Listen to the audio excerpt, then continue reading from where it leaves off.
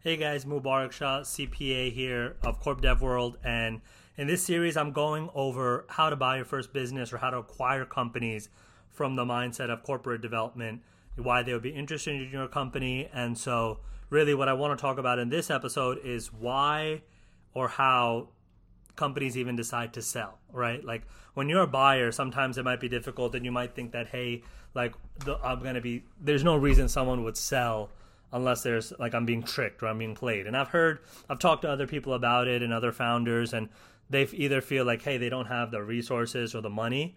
And so what I'm going to talk about is how you can actually buy businesses with no money down.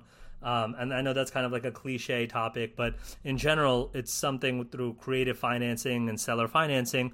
There are methods where you can negotiate. Yes, you're not going to just get it for free, unless, and actually, a friend of mine actually who was in the construction industry told me that there are a lot of unsophisticated company owners, especially in professional services, like for example, let's say construction or lawn mowing or snow shoveling, right?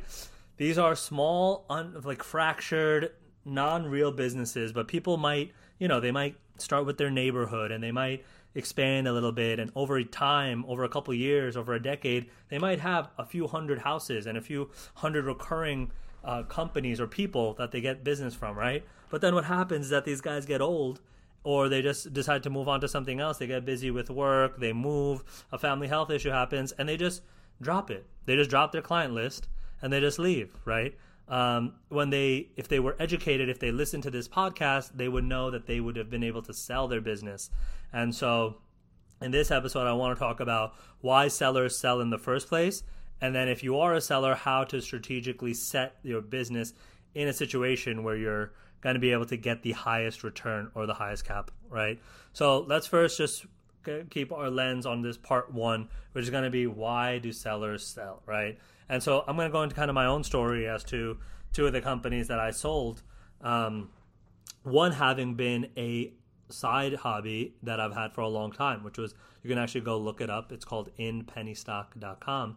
And what happened there was that I started that in college.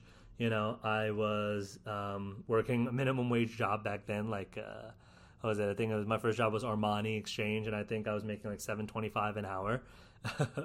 Crazy to think, probably make that in 20 seconds nowadays. But in general, obviously everyone has that growth trajectory. But making $7 an hour, and obviously can't really do anything with that because I was in New York. And the funny thing is, between gas and actually lunch, it was working in a mall, Roosevelt Field Mall, and the food there is like $15. So I have to literally, and I'd only have 4-hour shifts or something. So between gas and eating something there, if I got food there, obviously I could have packed my own lunch or whatever. But in general, let me get back focused. So started in penny stock because I was making minimum wage, went home, tried to figure out a way where I needed to make more money, right? I figured out that, yes, I'm going to become an accounting intern and then get my master's and join public accounting, but that was still years away, and I needed to, figure out a way to make some money. So I went on to, for some reason, I used to browse the Yahoo Finance forums back then, and went to figure out kind of a strategy on penny stock trading. And so there's a lot of, hype and schemes and manipulations in that industry. Actually, unfortunately, crypto nowadays is even worse, but generally speaking, kind of set up a whole business around penny stock trading. All right, don't want to talk about that too much, but that company went on as a side hobby in a business for about 8 years until I just sold it earlier this year. And I was able to sell it for a pretty substantial amount. And the reason for that, though, was just because I stopped doing penny stock trading myself. I was doing it in college when I first started the business in 2014, 2015, 2016. But then once I got my full-time job, obviously, I had to be at work and I couldn't be in class trading on my screens, in the back of the classroom. So I still had the mastery, I still had the education, I still had some friends in it. And so I still continued to teach it, but then, I got distracted with other things. Crypto came out. I was more talking about crypto. And in general, 8 years later, I still have this asset that's making me a few thousand a month, even with barely any attention. I mean, because the content that I made, it had to do with just the core trading philosophies, and that doesn't change. So, in the marketing world, in the internet marketing world, it's called evergreen content, meaning, it's content that'll be content and context that'll be relevant, anytime you're looking at it. So that's kind of what I built. But in general, I sold it because I was actually going to get a house this year, which I just closed on a week or two ago. And I needed some extra capital for the down payment. And so just because of that down payment desire and, just having a kid and other small motivations, I wanted to now sell this asset. And I probably sold it at a discount, honestly. Like, if I had more focus on it, if I had more energy with it, it could make a lot of money. It's in a great place with a great ranking. But I had other things that I wanted to focus my time on. So there's many different reasons why people actually end up selling their business, right? As I talked about in the last episode, there's retirement, right? The owner plans to retire.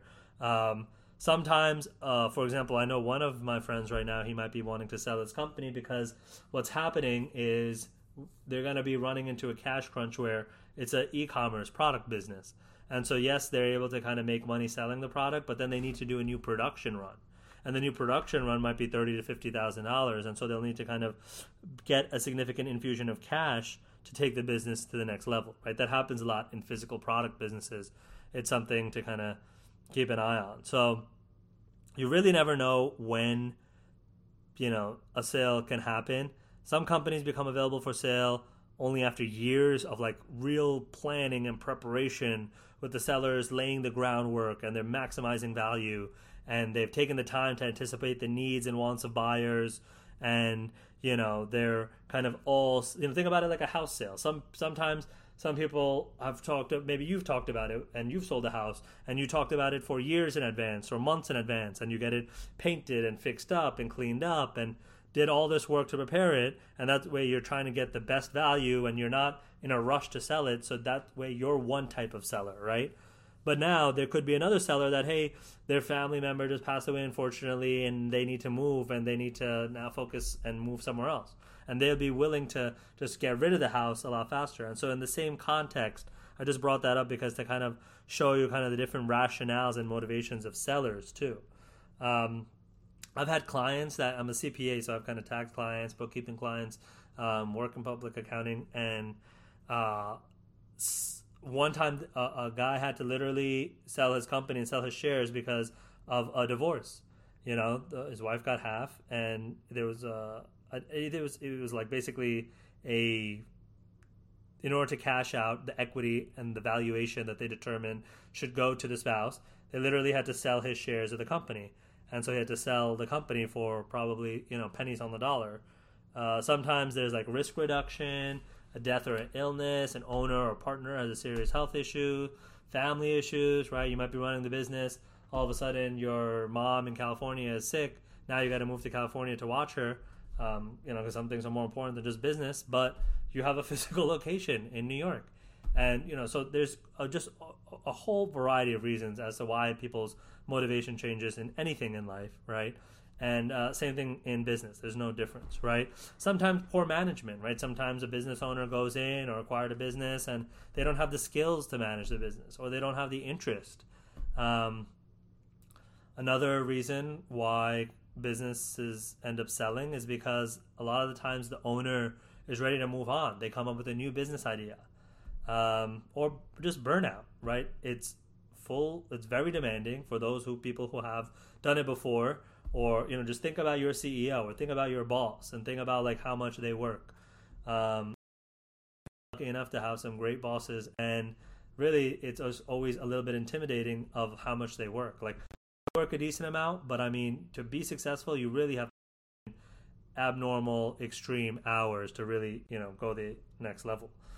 So, there's so many reasons why a seller might be motivated to sell, right? So there's basically a decision path or like a process that happens. So for sellers though, what you kind of want to figure out is the real key methodology on how to, just like how you get a house cleaned up and in order to sell it for the maximum value. In the next episode, I'm going to talk about how a seller can really prepare to sell their business for the maximum value. So keep an eye out, subscribe so you get notified right when I come out with that. And if you have any friends that are in the space or any CEOs or startup founders that would be interested in this content, please feel free to refer this over. And if I can make the content better in any way, right? I'm just starting off. I am been in M&A for a while now and learning on a daily basis, but I really want to kind of highlight the importance of the corp dev world. And I'm going to bring people on in the corp dev world onto the podcast as guests, and we'll be able to really kind of understand their rationale and learn about them. But in the meantime, if there's any other content that you're interested in, feel free to reach out to me. You can email me at Mubarak, that's MUBARAK, at ShahBusinessCPA.com. Hope to hear from you guys soon. Take care.